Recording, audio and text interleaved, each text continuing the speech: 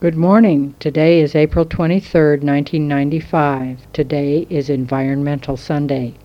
This is the sermon delivered by the Reverend John Walsh, our senior minister. The lessons are from the Hebrew scripture this morning. They're from Genesis 1, verse 28, and Genesis 9, verses 1 through 11.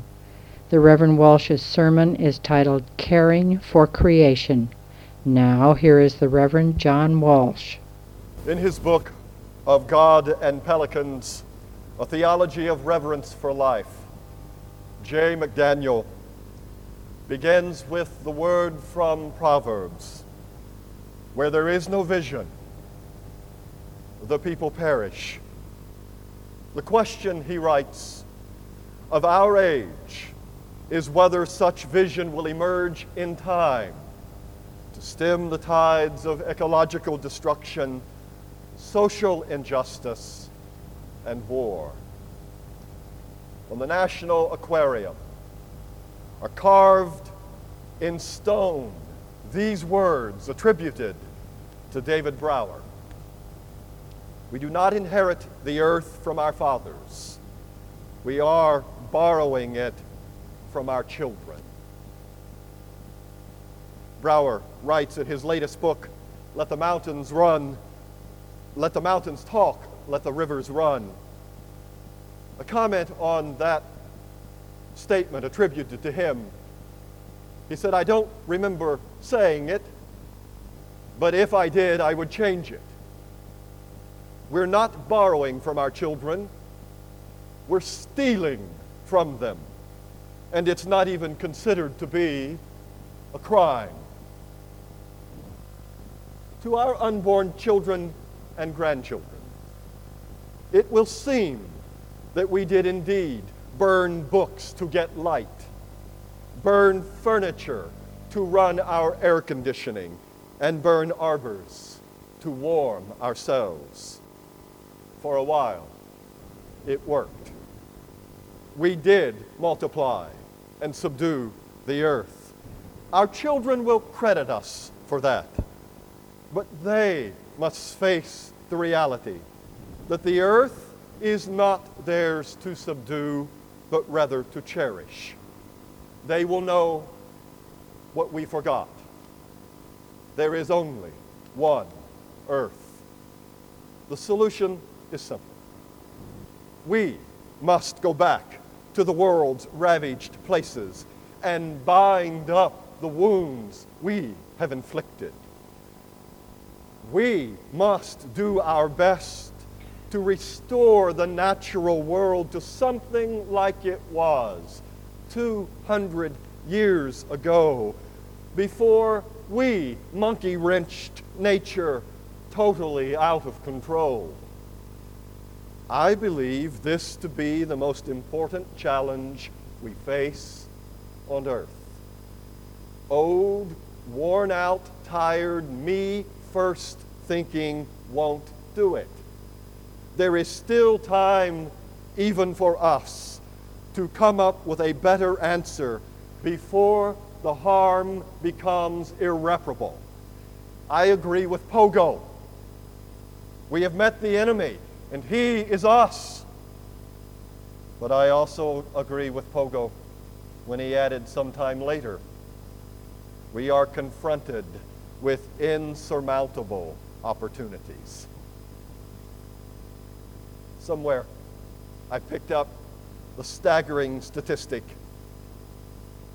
It may not be true, but it sounds horrible, so I use it. In the past 20 years, the United States has used up more resources than all of the rest of the world in all previous history. Adlai Stevenson put it best 30 years ago. We travel together, passengers on a little spaceship, dependent upon its vulnerable reserves of air and soil, all committed for our safety to its security in place, preserved from annihilation only by the care, the work, and I will say the love we give our fragile craft. despite 25 years of heightened awareness of global environmental threats, the life-supporting ecosphere of our planet remains gravely and severely threatened, and in some ways, worse than it was on that first Earth Day, April 1970. Let us look freshly at the Genesis account of the world's beginning and the relationship between God, creation, and humanity. In Genesis, the account of God's relationship with creation and humanity's role begins with the creation story in chapter 1 and continues on through that 9th chapter that Dennis read, culminating in the story of Noah and the flood. Recall that following Adam's sin, the ground was cursed, Genesis 3:16. And that after Cain's murder of Abel, he is cursed from the ground, which is no longer fruitful, and is consigned to wander rootlessly in the land of Nod. Obviously, if the story stops there, we have problems for a biblically based ethic of respect for the earth. And indeed, countless numbers of people of faith, when asked about their responsibility for earth keeping, respond that after all, God cursed the earth. But in Genesis 5:29, when Noah is born, the promise of relief from the hard labor resulting from God's curse upon the ground first appears. And it is fulfilled after the flood. The Lord declares, "Never again will I curse the ground because of humanity." While the earth lasts, seed time and harvest, cold and heat, summer and winter, day and night, shall never cease. So the curse is lifted. The water of the flood purifies and cleanses the earth, and its fruitfulness is promised to humanity. That is how Genesis ends its account of the world's beginning. But another troubling point from the beginning of Genesis is clarified in the account of Noah, the famous or the infamous "subdue the earth" of Genesis 1:28. This injunction was given to humanity before the fall. And different injunctions to till and keep the earth are given later, in Genesis 2:15. But after the fall and after the flood, when God in effect starts all over with Noah and with Noah's family, God again repeats the command that Dennis read from Genesis 1:28. Be fruitful and increase and fill the earth. But left something out. It's not there. The command has changed. Subdue the earth is no longer a part of the formula. Noah is told that animals can become food for him. I give you them all as I once gave you green plants, Genesis 9:3. But the whole troubling sense of harshly subduing the earth is simply no longer present. Thus, the story of Noah decisively eliminates any notion that God intends for a fallen humanity to subdue or conquer the earth. Central point, I think, in the story of Noah and the ark, however, is the covenant established by God with living things of every kind. Here is where God's covenant promises first begin. And God's covenant is established not just with people. It is a covenant with all of God's creation. 5 times in Genesis 8 and 9, the scope of God's covenant is repeated. A covenant between God and every living creature, with all living things of every kind. God's faithful creative love extends to and includes all that God has made. And the rainbow is a sign of that promise for all creation. From the outset of the biblical account, then, we are cautioned against any view which assumes that the created world is nothing more than the stage on which the drama between God and humanity is intended to take place.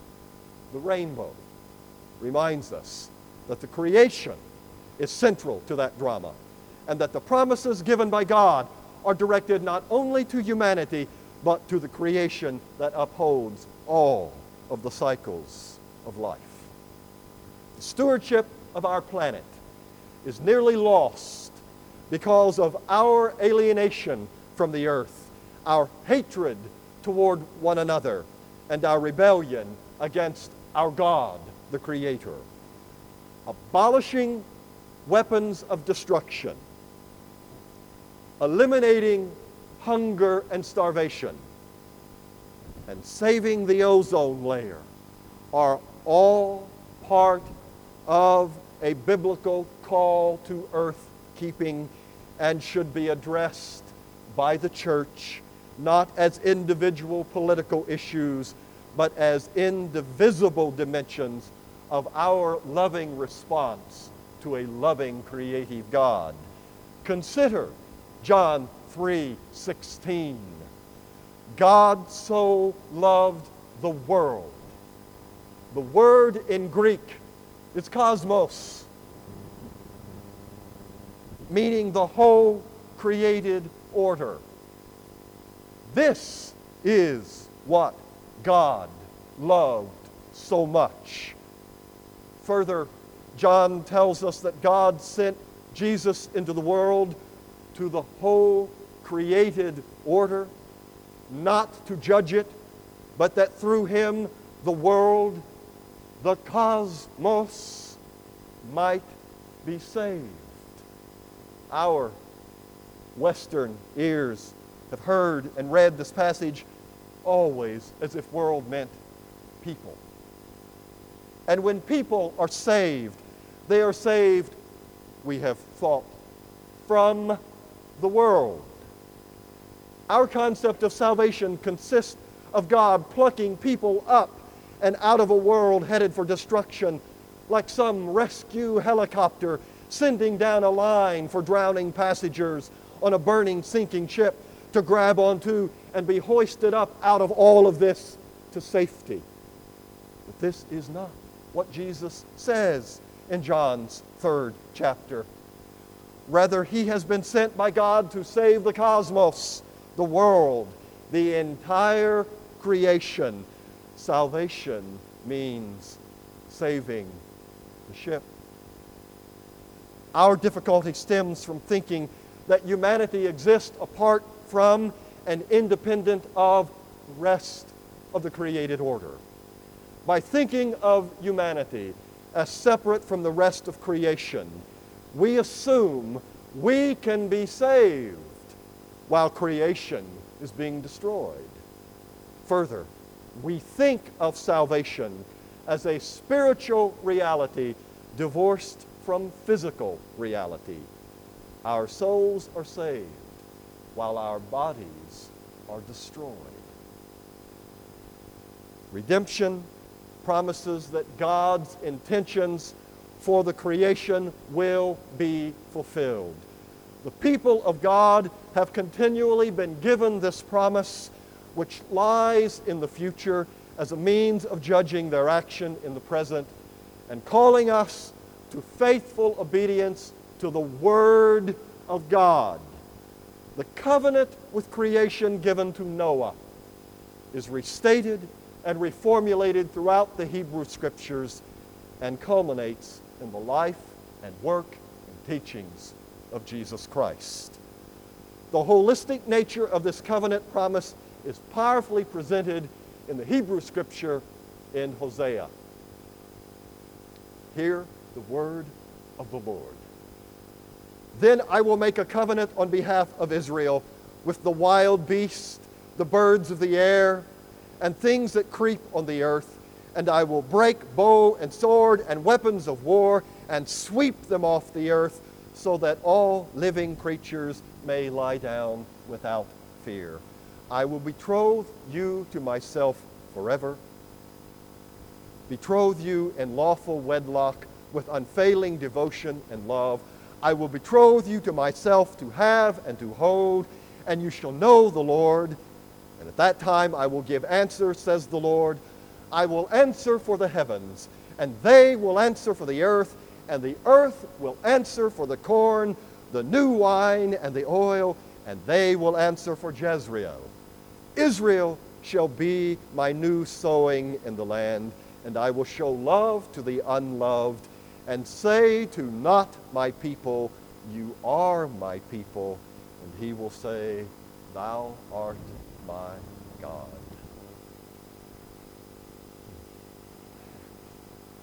Don't mess with it. In Isaiah 11, the promise of a restored relationship with God, God's people, and the creation includes even a new peace within the world of nature where the lion lies down with the lamb. And at the end of Isaiah, at the end of 3rd Isaiah, the Lord declares, for behold, I create a new heaven and a new earth. This newness is described as the absence of oppression and exploitation. People shall build houses and live to inhabit them, plant vineyards and eat their fruit. They shall not build for others to inhabit, nor plant for others to eat. The fruits of creation liberate the oppressed and serve the needs not of some of the people, of all of the people. This new work of God is inaugurated in Jesus Christ. He announced the coming of the kingdom of God. Followers are called to accept this new reign of God in their lives and to expect it and work for it in the world, this world. Our prayer is for this kingdom to come, God's will to be done on earth as it is in heaven. Those whose lives become incorporated into Christ discover this new creation as a present in-breaking reality. Paul writes, for anyone who is in Christ, there is a new creation. The old creation has gone, and now the new one is here. It is all God's work. The new creation as described in this passage is not internal, but external. That which divided Jew and Greek, slave and free, male and female, has been overcome. And that which drove the creation away from God has been defeated. The world has been reconciled to God. The cosmos has been reconciled to God through Christ. Though we know this by faith at present, its actual consummation comes in the future. Revelation 5:13 describes this in part as follows. Then I heard every created thing in heaven and on earth and under the heaven and in the sea, all that is in them, saying, praise and honor, glory and might to the one who sits on the throne and to the Lamb forever and ever, world without end. Revelation 22, describing the new heavens and the new earth, says, then he showed me the river of the water of life, sparkling like crystal, flowing from the throne of God and of the Lamb, down the middle of the city street. On either side of the flowing river stood a tree of life, which yields 12 crops of fruit, one for each month of the year. Many believe all this to happen only in a future millennial era. Until then, things can and will only get worse. And the worse they get, the more excited these Christians seem to become, anticipating that the end is near. The logical consequence, in Tom Sine's words, would be to torpedo the grain boats, so more people will starve quickly. Or to change the metaphor, let's go ahead and deplete the ozone layer. It only brings the end nearer. But the Bible suggests that this new creation has already begun, both in our lives and in the whole created order. And just as the redemption of our lives is to promote the work of sanctification, transforming our lives into the life of Christ, so the redemption of the creation should promote works of sanctifying the earth, transforming it through the sovereignty of Christ. This new creation comes through judgment. The pattern is not gradual, upward, evolutionary ascent to the omega point. Rather, it is death and resurrection. The old is judged and defeated in order for the new to come and be born. And any survey of the contemporary perils facing the creation demonstrates how much of the old, the power of death, must die. Yet the God who makes all things new does not sit back and delight in watching a cosmic crescendo of evil, and neither should we. God has already begun the new creation, and we are called to the work of global sanctification in that process. Listen to the words of a 12-year-old child speaking in 1992 in Rio at the Earth Summit. Hello, I'm Severin. I'm afraid to go out in the sun now because of the holes in the ozone. I'm afraid to breathe the air because I don't know what chemicals are in it. I used to go fishing with my dad until just a few years ago when we found the fish full of cancers. And now we hear about animals and plants becoming extinct every day, vanishing forever. In my life, I have dreamed of seeing the great herds of wild animals, jungles and rainforests full of birds and butterflies. But now I wonder if they will even exist for my children to see. Did you have to worry about these things when you were 12? All this happened, she wrote, before our eyes, and yet we act as if we have all the time we want and all the solutions. I'm only a child, and I don't have all the solutions, and I want you to know you don't either. You don't know how to fix the holes in the ozone layer. You don't know how to bring salmon back up a dead stream. You don't know, and you can't bring back the forest that once grew where there is now desert. If you don't know how to fix it, would you please stop breaking it? At school, she wrote, even in kindergarten, you teach us to behave in the world. You teach us not to fight with others, to work things out, to respect others, to clean up our mess, not to hurt other creatures, to share and not be greedy.